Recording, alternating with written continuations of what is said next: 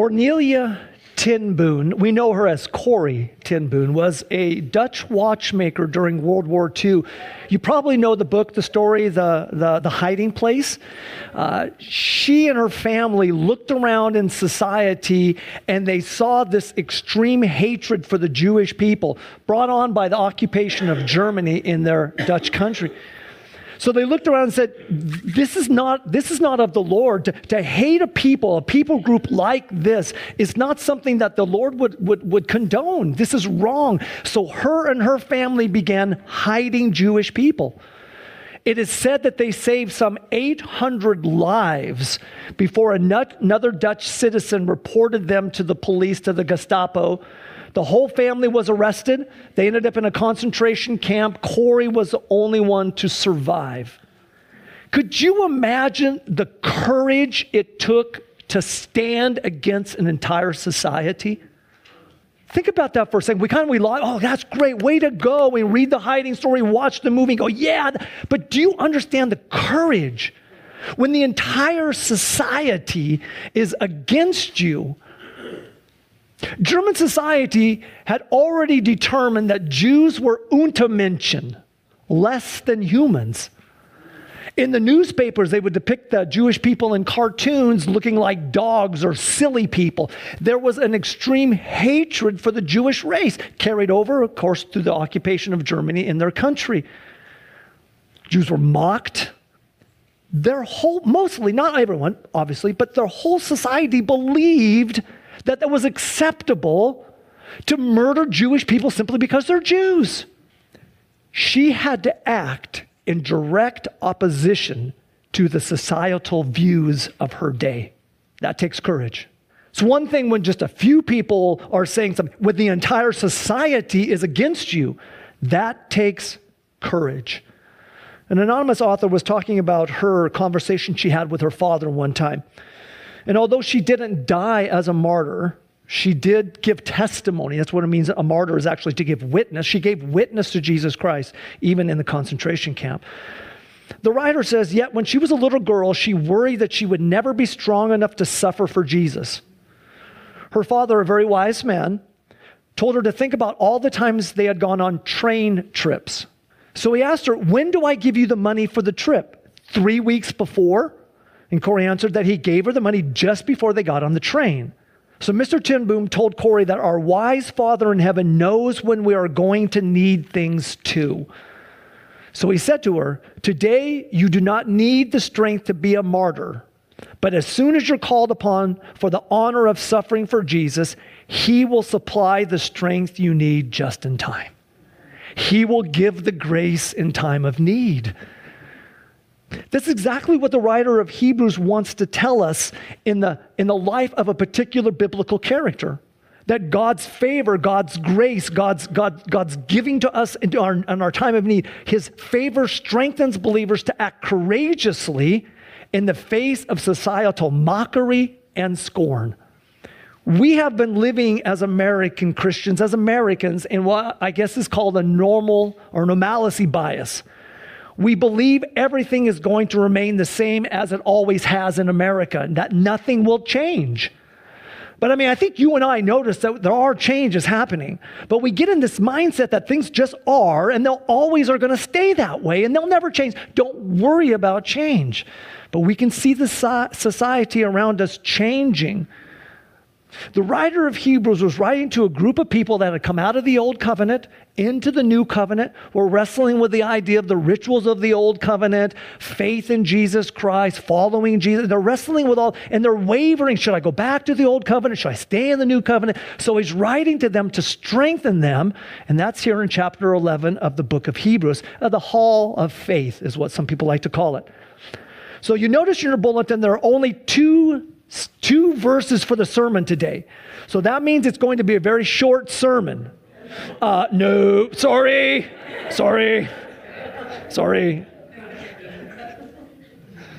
I thought we'd get that one out of the way quickly. Just 2 verses, but I think the writer of Hebrews and then in corresponding text that talks about the person we're going to talk about will give us a good insight on how you and I, in a society that seems to be moving away from the truth in God's word, to stand strong in our faith and be courageous Christians. Look at verse number 6. Like I said, just 2 verses out of Hebrews chapter 11. Verse number 6. This is following the situation with Enoch and Enoch's faith. Verse number 6. And without faith, it is impossible to please him. For whoever would draw near to God must believe that he exists, that he is, and that he rewards those who seek him. And the seeking is diligently seeking him, looking after him with their whole heart. So the first thing is that he is, that he exists. And I think that if you're here today, you probably believe he exists. And you have a concept in the Bible about him rewarding faithful service and rewarding those who diligently seek after him. That's what the writer wants to tell us. That the life that pleases God begins by recognizing God and his character. Who is this God that we know him? He is, he exists. He's revealed himself in his word, in creation, in himself, the Son, the incarnation. We have to know the nature and character of God if we want to be able to discern what evil is. Remember, we talked about that last week. Evil is anything contrary to the nature and character of God. So if we want to be able to identify evil, we have to know the character and nature of God. Person cannot please God without faith. Now, I actually heard something last night. I was listening to a Christian radio station while I was making dinner, and I heard this. The statement is, yeah, we Christians operate on blind faith. And let me just dispel that. There is no such thing as blind faith. Faith always is rooted in the Word of God, a promise of God. That is faith. It's not like, oh, I just believe it because I believe it. No. Faith is always rooted in the Word of God, what God has revealed about himself. So without faith, it's impossible. Hey, Cain tried to please God, but without faith. And how'd that go for him? That didn't turn out too well for him, did it? Look at Hebrews chapter 11, verse 4. By faith, Abel, Cain's brother, offered to God a more acceptable sacrifice than Cain. Now again, it's not necessarily what Cain brought or Abel brought for the sacrifice, but the motive and the heart in giving the sacrifice. Abel was by faith, Cain was without faith, through which he was commended as righteous. That's Abel. God commending him by his accepting his gifts. Cain's gifts he did not accept because the motivation for giving was wrong, was not by faith. And through his faith, though he died, he still speaks. So the legitimate place we begin is by believing God exists and believing God rewards those who diligently seek him with their whole heart. Those two concepts, the writer of Hebrews says, that will strengthen you and root you into a place. The more you know God, the better you can trust his word. God exists is the first thing. A person must believe the character of God, that he is, his works, his word, his revelation in the Son, in the incarnation, that he is, that he exists. See, the world begins with the phrase, God is not, and therefore that's their worldview. We start with the phrase, God is, and that directs our worldview. But the world says God is not, so I can therefore live my life as I please and direct my own life. How do we know that God exists? I mean, how do we know? Well, his creation, he tells us, his word, the incarnation, that God came and lived among us. He dwelled among us. We saw him as human beings. That's another evidence that he exists. In fact, remember what Jesus said to Philip in John 14? This is what he said. Have I been with you so long and you still do not know me, Philip? Whoever has seen me has seen the Father. God has revealed himself in his Son. How can you say, show us the Father? So through his word, through his works, and through the incarnation, we know he exists. And he gives rewards for those who diligently seek after him. The reward is kind of like a paymaster paying an appropriate wage is the idea. A paymaster gives out the right wage, and God knows how to offer those rewards to faithful service to him. Faith lays hold of God's graciousness. He rewards us.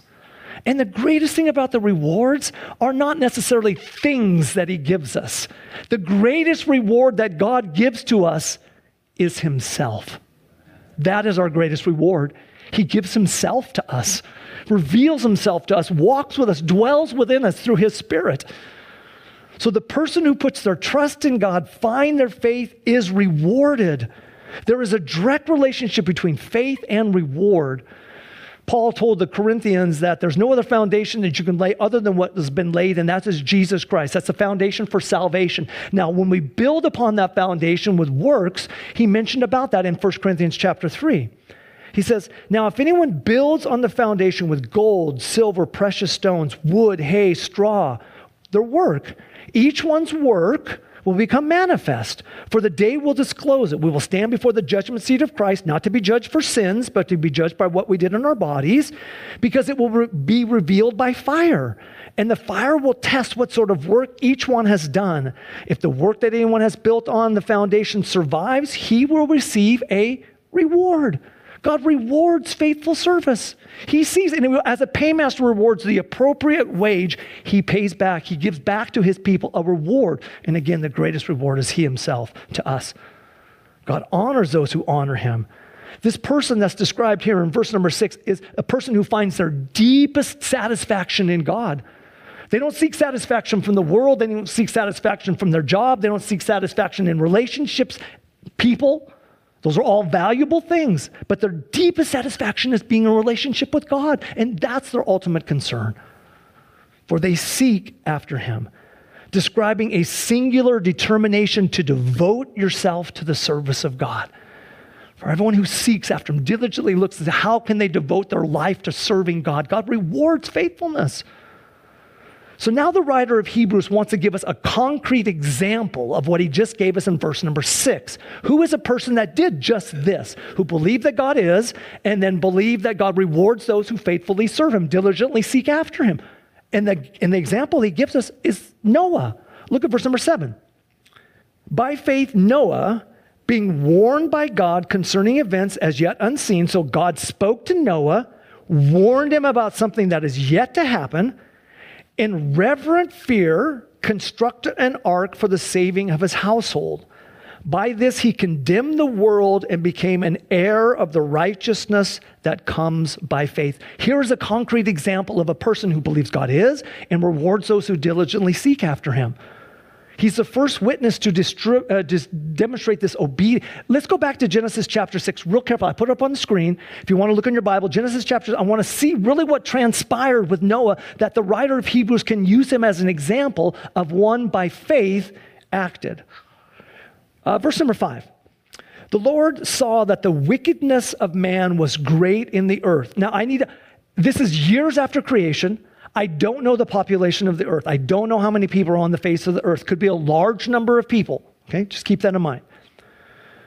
That wickedness of man was great in the earth, and that every intention of the thoughts of his heart was only evil continually.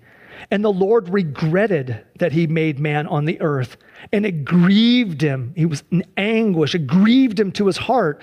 So the Lord said, I will blot out man whom I have created from the face of the land, man and animals and creeping things and birds of the heavens, for I am sorry that I have made them.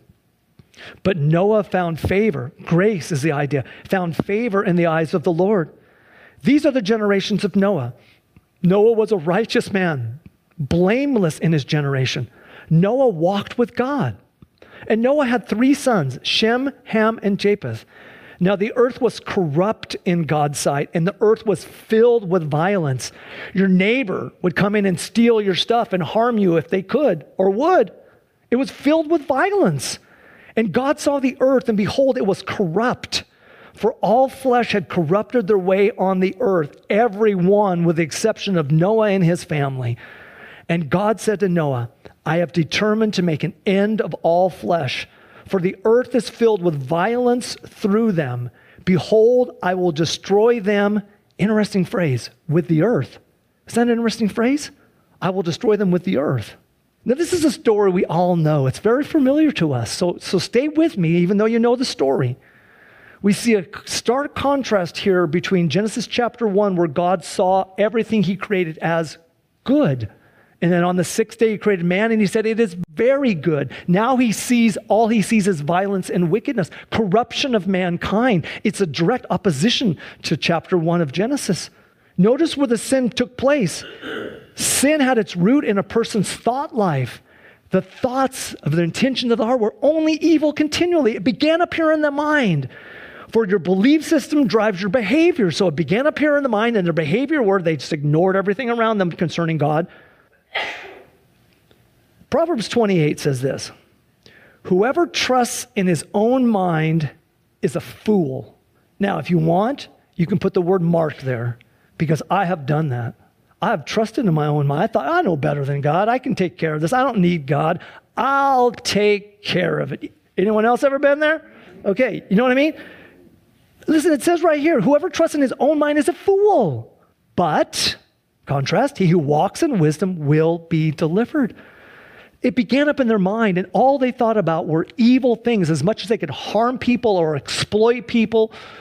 It's all they wanted to do. And it says that God had regretted that he made man. The word is translated in the Old Testament as repent, in other words. He repented that he made man. He regretted that he made man. And when he repents, he begins to act differently concerning people. See, divine repentance is a response to people's changes of heart, whether for the better or for the worse. It's not that God goes against his own will. He'll never do that. There are a couple of options that someone could go down, and depending on what they choose, God's response to them may change. Here's an example, Jeremiah chapter 18. And if at any time I declare concerning a nation or a kingdom that I will build and plant it. So God declares he's going to raise up a nation. And if it does evil in my sight, not listening to my voice, then I will relent. That's the word repent, regret. I will relent of the good that I intended to do to it.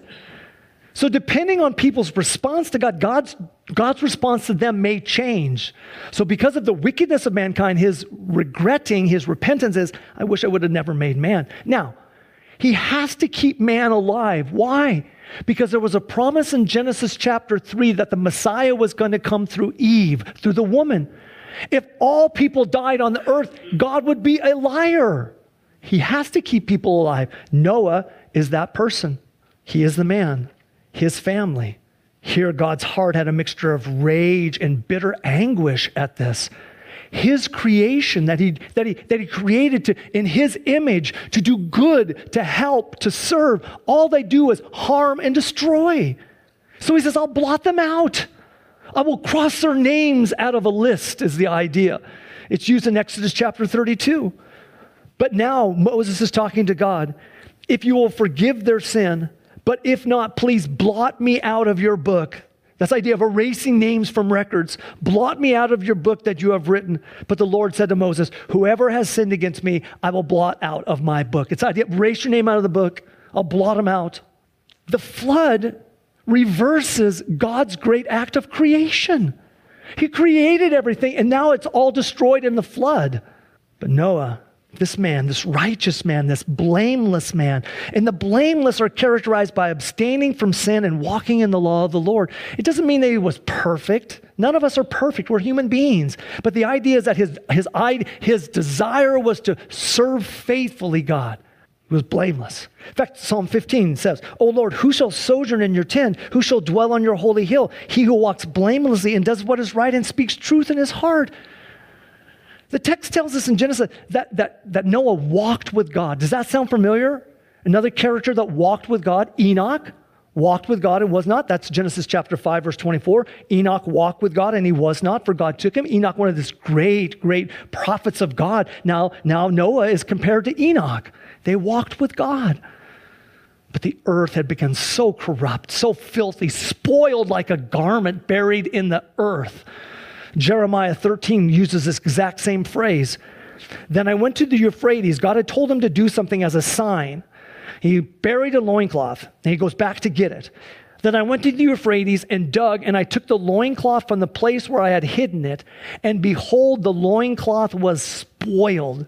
Could you imagine burying a piece of clothing in the ground next to a river for a long period of time, coming back? You can imagine it would be spoiled. It would be of no use, is the idea of no use. People and animals, they were supposed to fill the earth.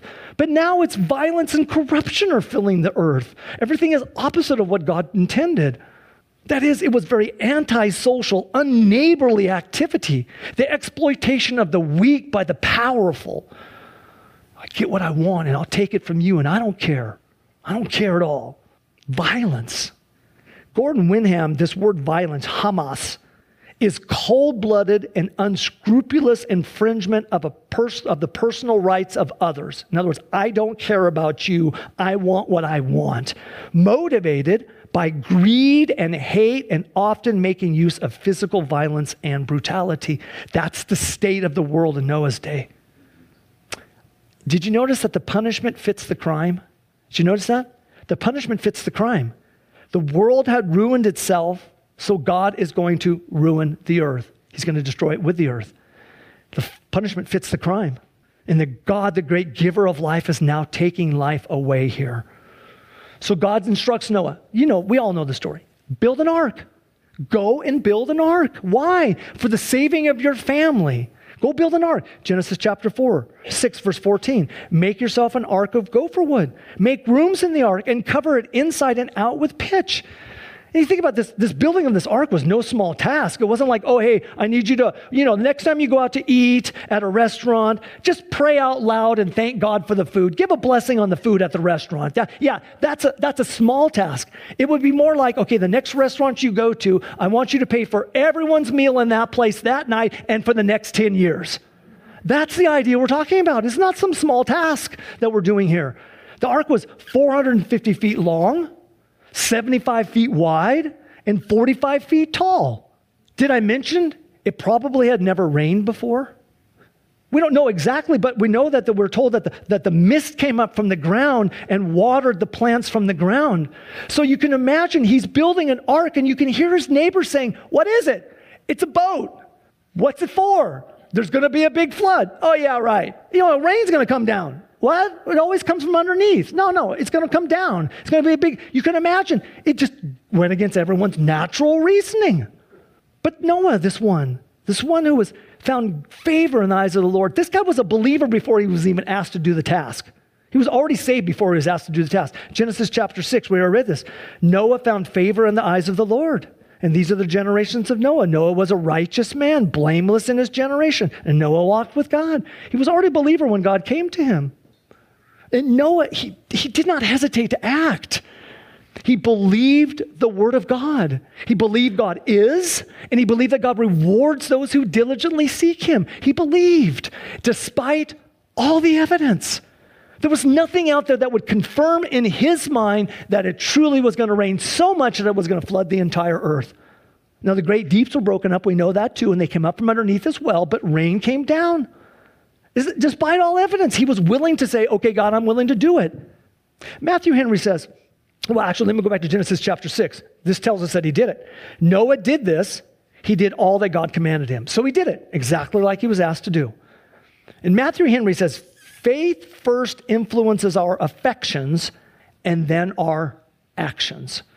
Or as William Lane wrote, it also demonstrates a spiritual sensitivity to the reality of God, that God is, that enabled Noah to endure the scorn of his contemporaries and the occasional doubts of his own mind, firmly persuaded that the safety of his family would be the reward that would follow a period of persevering expectations. Noah becomes the example of what the definition of faith is in Hebrews chapter 11, verse 1.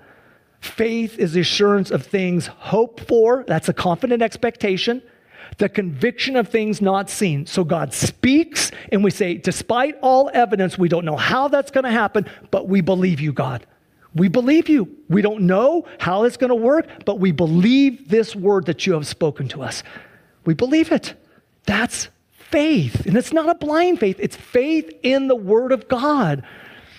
The story was told of a guy out on a hike, got disoriented, lost, out of water, runs across an old homestead. And on the homestead, he noticed that one of those pump handles that you pump water up out of the ground from a well. So he goes over to the pump handle and he racks it a couple of times, and all he got was dust out of the pump handle. And then he noticed a little sign that says, you have to first prime the pump, and then it will give you abundant fresh water. 2 feet over and 2 feet up is a jar, a container of water. Dig it up, prime the pump, Pump the water, and you'll have enough water to drink as much as you possibly need. When you're done, fill the container up again and bury it in the same spot. What would you do? He found the container. Now the question is, do I drink the water that I know is here, or do I put the water in the pump, prime it, and hope that water comes out of the ground? This author who wrote this said, to tell you the truth, I drink the water that was buried, is what the guy said. And the reason is, he said this, I don't know who wrote the sign on that rusty pump. He could have been playing a joke. He could have been a horrible person. He could be a liar. I don't know who wrote the sign on that pump. And the author went on to say, faith obviously has an element of risk involved in it. But there's one factor in the above story that doesn't exist when it comes to God. I know who wrote the sign. I know who wrote the sign. And when he says something, it's going to come to pass. I can trust his word, even despite all evidence around me. When I should drink the water because I'm thirsty, I trust his word. So he builds an ark.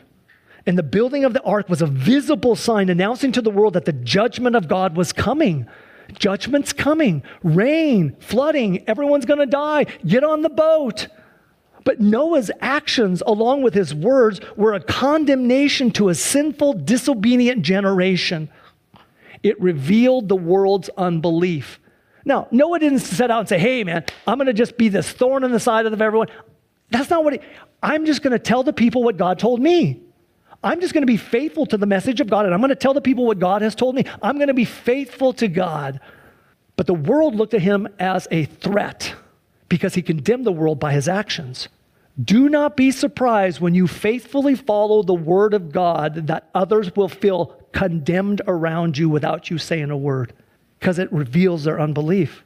He didn't set out to do that. He was just being faithful to God. And the result was he condemned the world and showed their unbelief.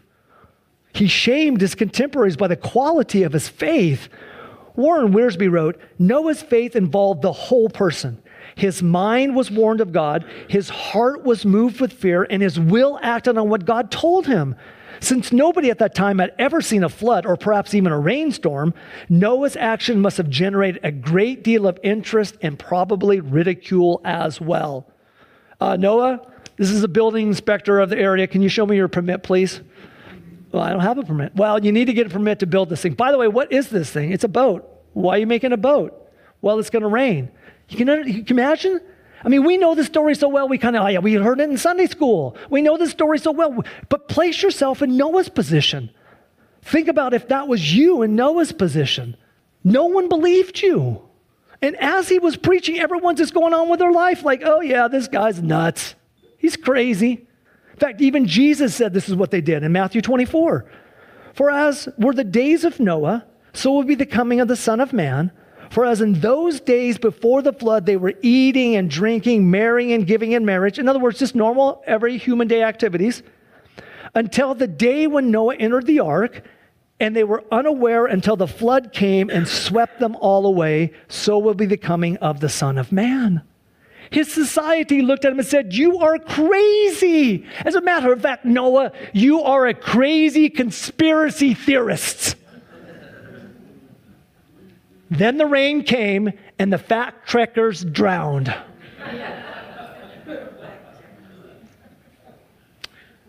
You're crazy. We read the story and we fail to place ourselves in Noah's spot. He made this ark, which was a prototype of the salvation that's found in Christ. It's a picture of salvation. It's a type of salvation. Peter wrote in 1 Peter chapter 3, because they formerly did not obey, when God's patience waited in the days of Noah while the ark was being prepared, in which a few, that is 8 persons, were brought safely through the water. The ark becomes then like a picture of salvation. As a matter of fact, if you ever get a chance to go to the Ark Encounter in Kentucky, you'll see on the door of the Ark Encounter, what do you see? A cross. They made a picture of a cross on the door. It's a shadow, and you could see it. And it just reminds us that this ark that you're walking through that day is a prototype, it's a type of salvation of faith alone in Jesus Christ. You can't be saved in any other place in Noah's days other than being in the ark. That's the picture. And God bestowed a righteousness on Noah for his faithfulness. Genesis chapter 3, we know that righteousness comes by faith. Now it is evident that no one is justified before God by the law, for the righteous shall live by faith. So he becomes an heir of the righteousness to come, which means he's going to inherit it. Do you know what God has said to us? We are going to inherit certain things too. So we're going to be co-inheritors with Noah. He inherited righteousness. We're going to inherit things as well. In fact, in Ephesians chapter 1, this is what we're told. In him you also, that's in Christ, when you heard the word of truth, the gospel of your salvation, in other words, when you and believed in him, the moment you believed, it's an aorist tense, the nanoseconds you believed, you were sealed with the promised Holy Spirit, who is the guarantee of our inheritance, that which is yet to come, until we acquire possession of it to the praise of his glory. So Noah inherited the new world after the flood, as the readers of Hebrews will inherit the new world that's going to come in the new age to come. It was to remind them, like Noah, you're going to have to be strong in your faith. You're going to have to stand firm in your faith. There is a new world coming. Look for it. Stand firm. Now think with me for a sec. It was just Noah and his family that believed. 8 persons. 8 people out of whatever the population of the earth was at that time. They were alone. No one joined them.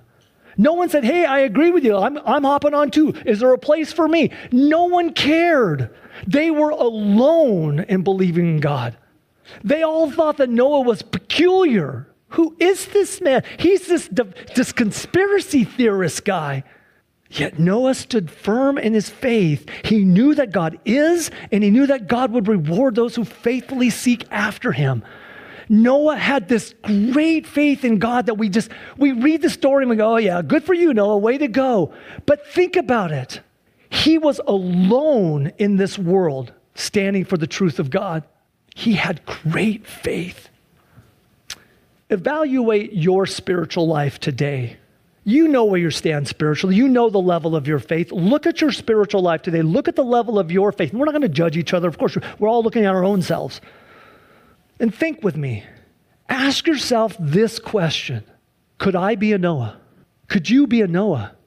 Could you stand against an entire society that hated God and wanted you dead and speak the truth of God's word, the gospel message to this world? Could you be a Noah? Could you stand firm in your faith in an unbelieving world, carrying out God's word, just you and your family, all alone? There's no one else. Could I be a Noah? I asked myself the same question. That's why I'm preaching this message. I asked myself this question 2 weeks ago. I was thinking one night, I was thinking of Noah, and I said, could I be a Noah? In my heart, I would say, I want to be a Noah. I want to be that kind of Christian. I want to be that kind of believer. I want to be a Noah. But when push comes to shove, would I really stand? I'm hoping I would. But I had to ask myself that question. Can I be a Noah in a society that hates God, is filled with violence and corruption, and to stand firm in the faith, believing that he is and rewards those who diligently seek him? Could I be a Noah? Nobody believes you. They mock and ridicule you. They think you're nuts. Yet God is asking you to stand firm. That's a probing question. And again, my heart wants to say, yes, I would do it. It's like my heart would say, yes, I would die for Jesus. But when you get to that point, would we really? Could we be Noahs today in this world? And I'm telling you, this world needs many Noahs because judgment is coming. We see it around us. We know when the tribulation hits, judgment of God is coming to this world. This world needs many Noahs today. They need us with the gospel message to go to them, to warn them that judgment is coming, to stand by faith when everything else just seems to be, doesn't make any sense in our mind whatsoever. But we believe that God has spoken and that he will act. And we trust him and we stand firm in the faith. Could we be Noahs? This world needs them today. This world needs a lot of Noahs. Let's be Noahs. Let's pray. Father, it is a probing question, and my heart knows what I would like to do. But if forced to a situation where I and my family are the only ones on the face of the earth that believes you, would I have faith like Noah? Would I believe like him and trust you like he did? Could I stand up and say, I'm sorry, I know it's never rained before, and I know that you don't understand what I'm doing, but God has spoken, you have to believe him. Could I be a Noah? I want to be. Give me your favor and your grace and your strength to courageously stand against the evil of this society today, and not going out and condemning them, but simply living a holy life. In that, it will be a condemnation. Father, please, make us Noahs today. Send us out into a world that's coming under your judgment, and it's coming soon, because you have given us this message of life and freedom, of salvation, of a future promise of a heavenly city dwelling in your presence, the reward forever. Oh, Father, make us Noahs today. We pray in Jesus' name. Amen.